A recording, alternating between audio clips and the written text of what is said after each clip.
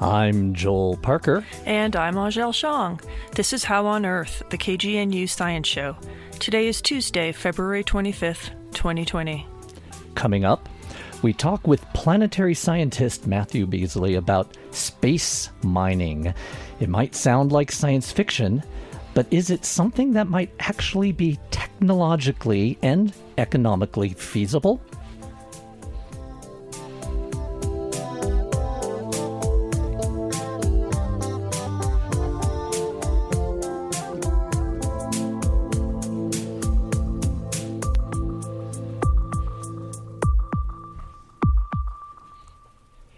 We begin with a look at some of the recent news in science. Bats and viruses.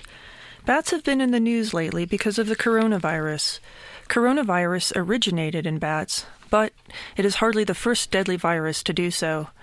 Bats were also the primary host for SARS, MERS, and Ebola viruses before they transmitted them to other mammals and eventually to us. A UC Berkeley study looked at bats to better understand why they host so many deadly viruses. Bats are unique in many ways. First, they are the only truly flying mammal. Their ability to fly moves the virus long distances. Second, the bat has an excellent immune system. This is key. Their immune systems, primed for defense, respond swiftly to wall the virus out of their cells. The virus, in turn, responds by reproducing more quickly to try and outmaneuver the cell's defense.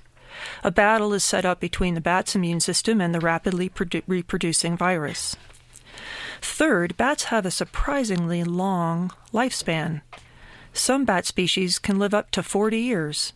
A rodent of the same size lives only a few years. We know that smaller animals with faster heart rates and metabolism usually have shorter lifespans.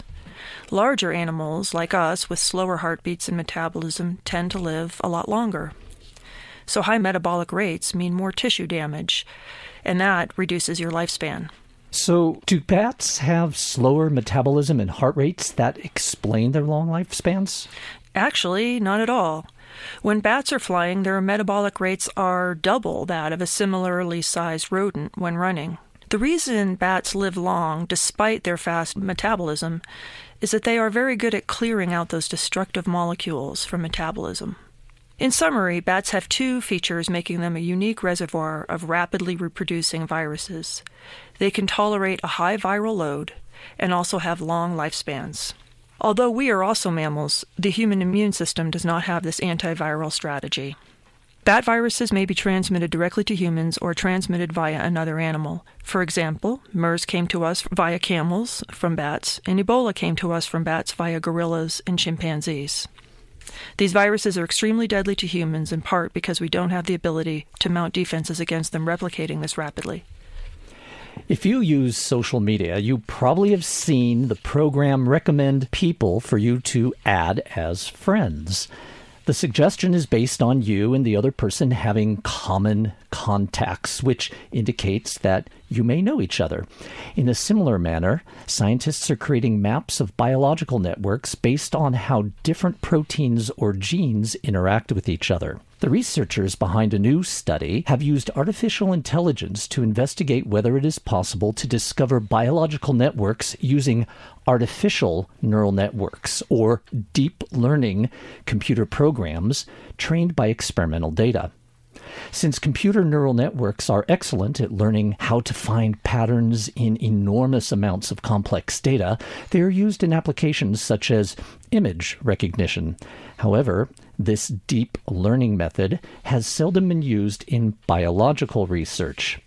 A science team from Linköping University in Sweden uses a large database with information about the expression patterns of about 20,000 genes in a large number of people. The information was not predefined in the sense that the researchers did not give the artificial neural network information about which gene expression patterns were from people with diseases and which were from healthy people. the artificial neural network had to work on its own to find patterns of gene expression. The neural network has several layers of calculations in ways it automatically groups the input data.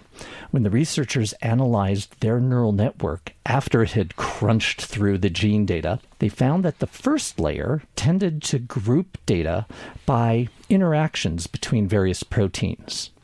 In a deeper layer, they found it grouped data by different cell types.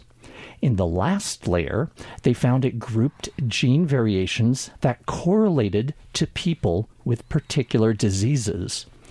The scientists point out that it is extremely interesting that this type of biologically relevant grouping is automatically discovered by the artificial intelligence neural network, given that the network started from uncategorized gene expression data. They confirmed that the model finds relevant patterns that agree well with biological mechanisms in the body. The researchers are now investigating the exciting prospect that other patterns discovered by the deep learning neural networks will identify previously unknown biological connections, such as diseases with specific gene variations and diseases in which many factors interact. They also hope that better understanding the details in the different layers of the neural network will lead to new insights about biological networks and contexts. This work was published recently in the journal Nature Communications in the article titled Deriving Disease Modules from the Compressed Transcriptional Space Embedded in a Deep Autoencoder. Seawater desalination and passive solar power. Water scarcity is a global challenge, and seawater desalination is one solution that addresses this problem. Passive solar energy for seawater desalination systems exist, but they are not very efficient for commercial systems. We all have that image from a movie about being stranded at sea and rigging some sort of still to evaporate seawater to collect a measly cup of drinking water. A bleak image because the solar to vapor conversion efficiency is pretty low. Commercial seawater desalination systems generally require well-developed infrastructure and large-scale facilities. They are not well-suited for developing regions. They are energy-intensive, and most of them run on fossil fuels. Researchers at MIT and Shanghai University developed a completely passive solar-powered desalination system that is at least 2 times more efficient than the best passive system out there. A prototype generates more than 1.5 gallons of fresh drinking water per hour per square meter of solar collection area. This can be made with low-cost materials. The results are reported in the latest issue of Energy and Environmental Science. So that's pretty impressive, but how do they do this? Well, their system uses multiple layers of solar evaporators and condensers lined up in a vertical array. We know that evaporating water takes heat, and the reverse, condensation, releases heat, of course. Instead of losing that heat to the environment, as is typically done in condenser systems, the released heat flows to the next evaporating layer in the multi-layer system, and so on. This increases the conversion efficiency. The researchers analyzed the problem and they settled on a 10-stage prototype. At each stage, condensed water is collected and then the released thermal energy is transferred to drive the evaporation at the next stage. Using this passive system with low-cost materials would be a great help to developing countries and off-the-grid applications.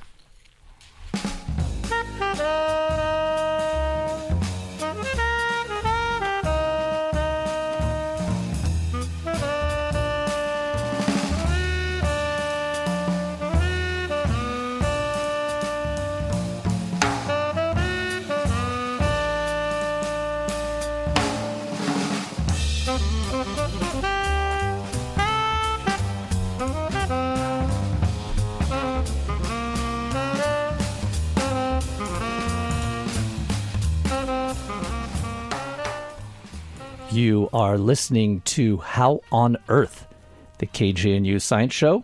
I'm Joel Parker. Stars have been called diamonds in the sky, but there are other valuable and more accessible resources up there.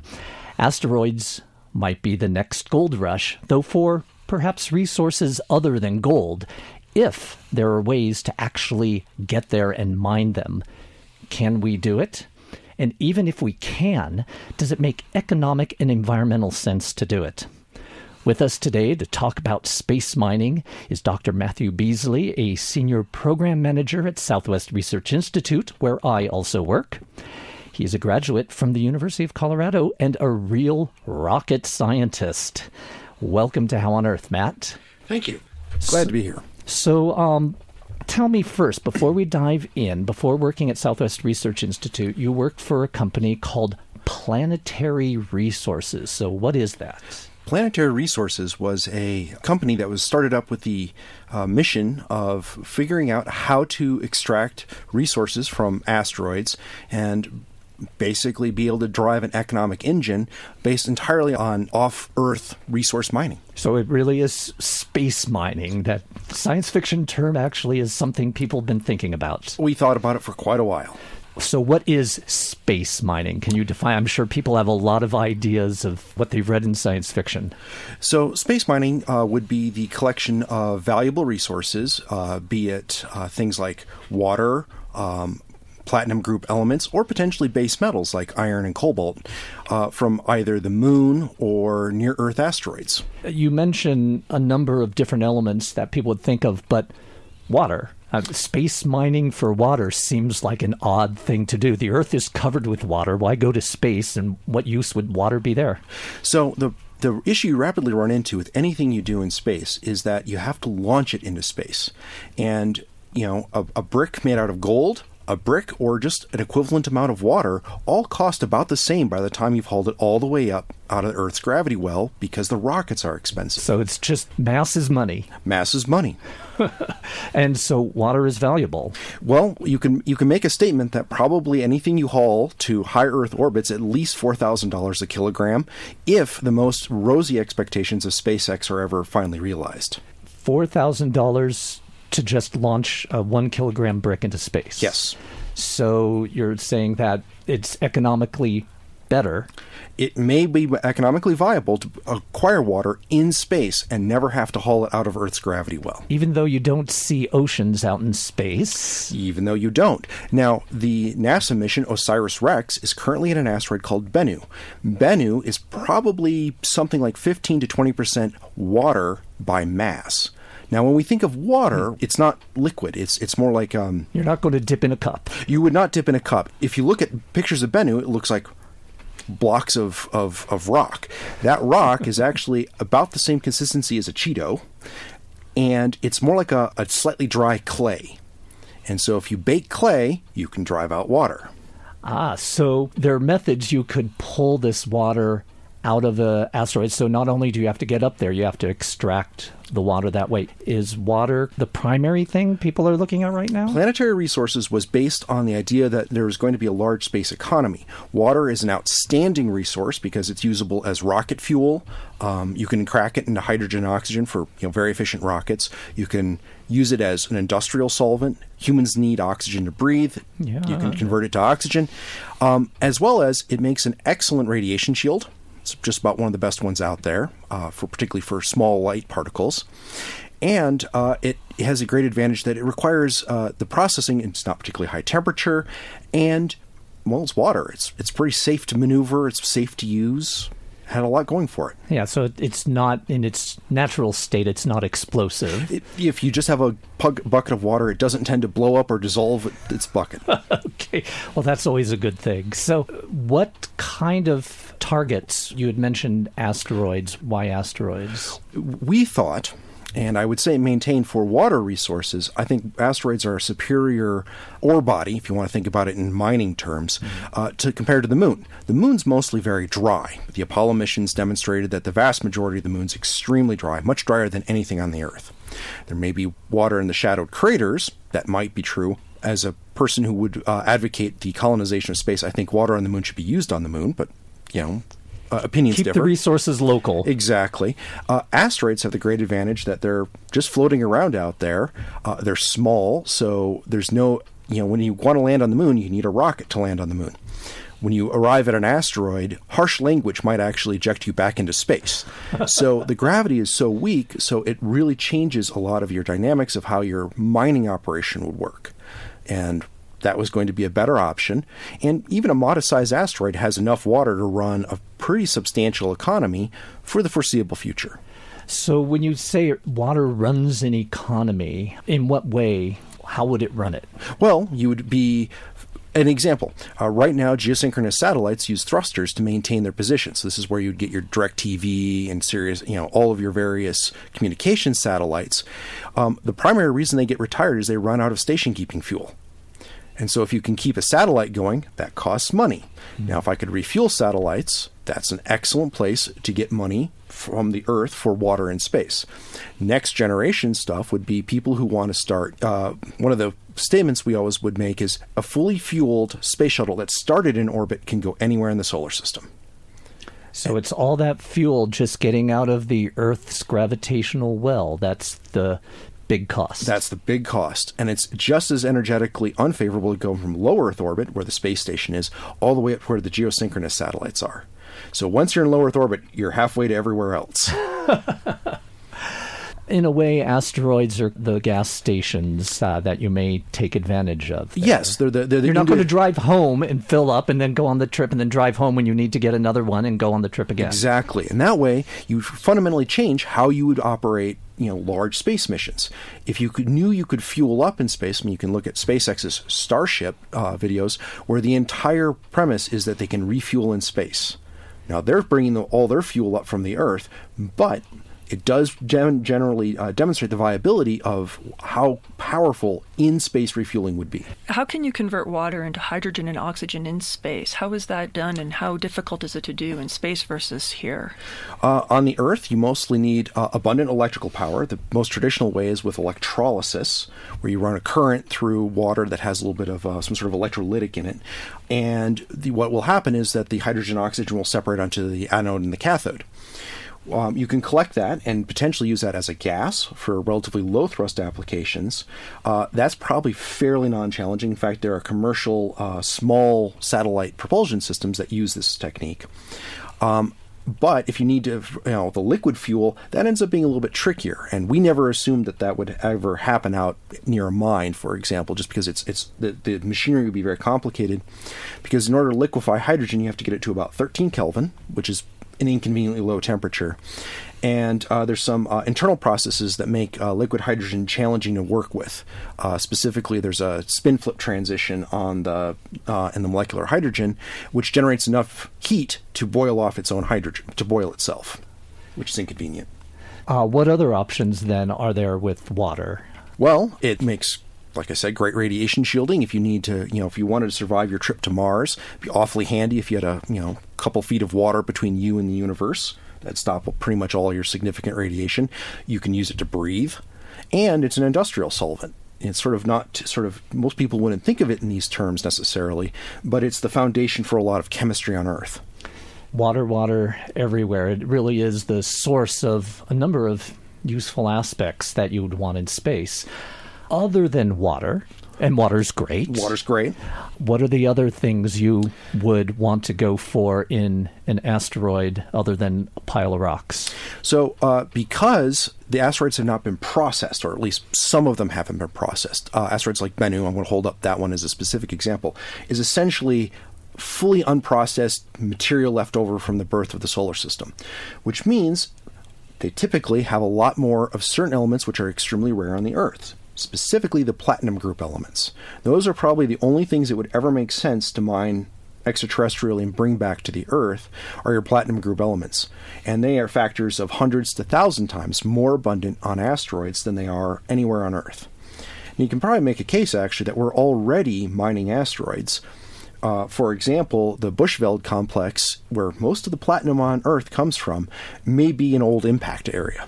So that platinum was brought by an asteroid and we're just digging into it. That is one of the operant theories, yes. It sounds like there are all these advantages. Why aren't we doing it now?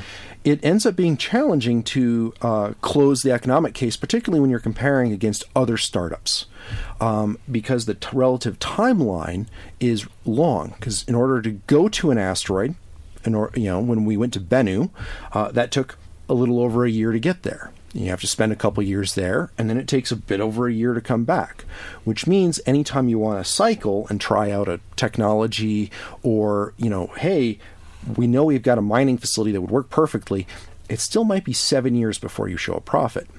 And comparatively speaking, when you have a very new industry, for example, the classic one was the internet, you could start seeing immediate revenue.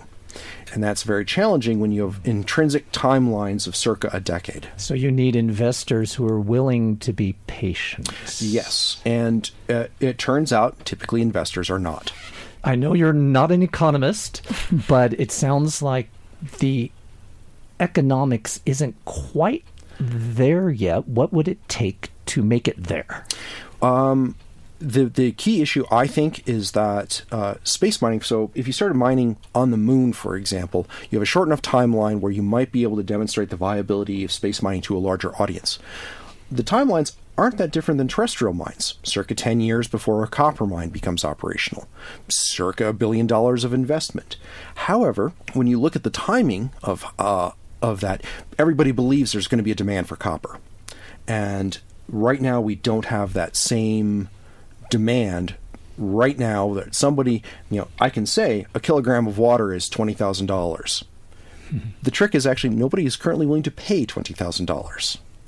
And once the demand is there, then you can do the longer timeline investments. So you're also not a lawyer, but can you say anything about the laws of space mining? Who has rights to what asteroid? This is absolutely a fascinating topic. The Outer Space Treaty, which the United States is a signatory to, says that no nation may claim a celestial object. It does not, however, and if you read the documents, back when they were generating that thing, they were explicitly excluding resource acquisition. In fact, the Asteroids Act, passed more recently in the 2015 timeline, specifically states that the United States recognizes that if you extract a resource from an asteroid, you own the resource. You may not own the asteroid. But there are some non-interference components, and it's actually pretty analogous to fishing, where you're out, nobody owns the fish until you put the fish in your boat, and then they are your fish. Same sort of concept, even though you would never claim, we don't own the Pacific Ocean.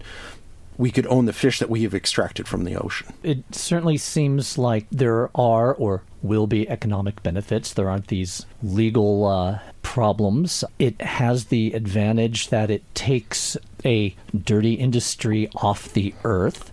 So there are a lot of advantages here, and it just may not be quite economically viable. We're not quite there, but yes, I was a huge fan of the idea of transporting. Jeff Bezos says it very nicely that the Earth gets rezoned residential and light industrial.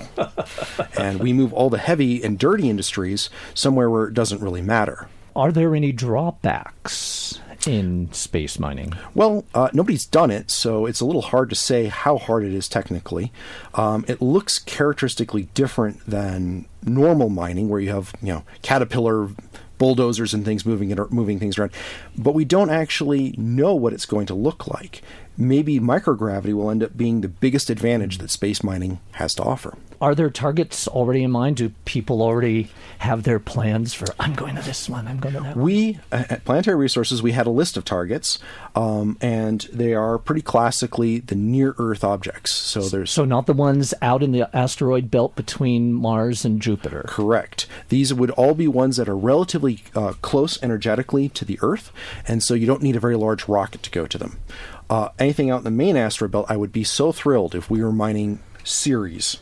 Which is the largest asteroid in the belt. And represents something like 60% of the mass of the asteroid. That'd be fantastic. Probably going to take a while to get there. Maybe Ceres somewhere down the road, but something more in our backyard now. Exactly. So just putting on your future viewing hat and looking in the crystal ball, when do you think we will actually start space mining? I suspect there will be at least a cottage industry of space mining, potentially for explicitly high-value materials, probably within the next 50 years. Although it will depend somewhat on the success of SpaceX and Blue Origin with their reusable rockets and making access to space cheaper. All right. Well, something to look forward to. I'll keep my fingers crossed that I get to see that.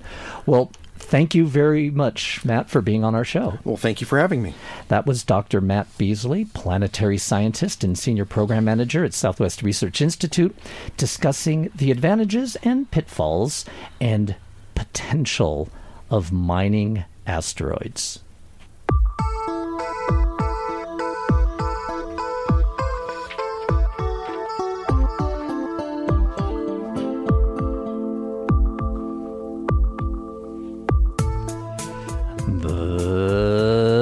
That's all for this edition of How on Earth. Our executive producer is Beth Bennett.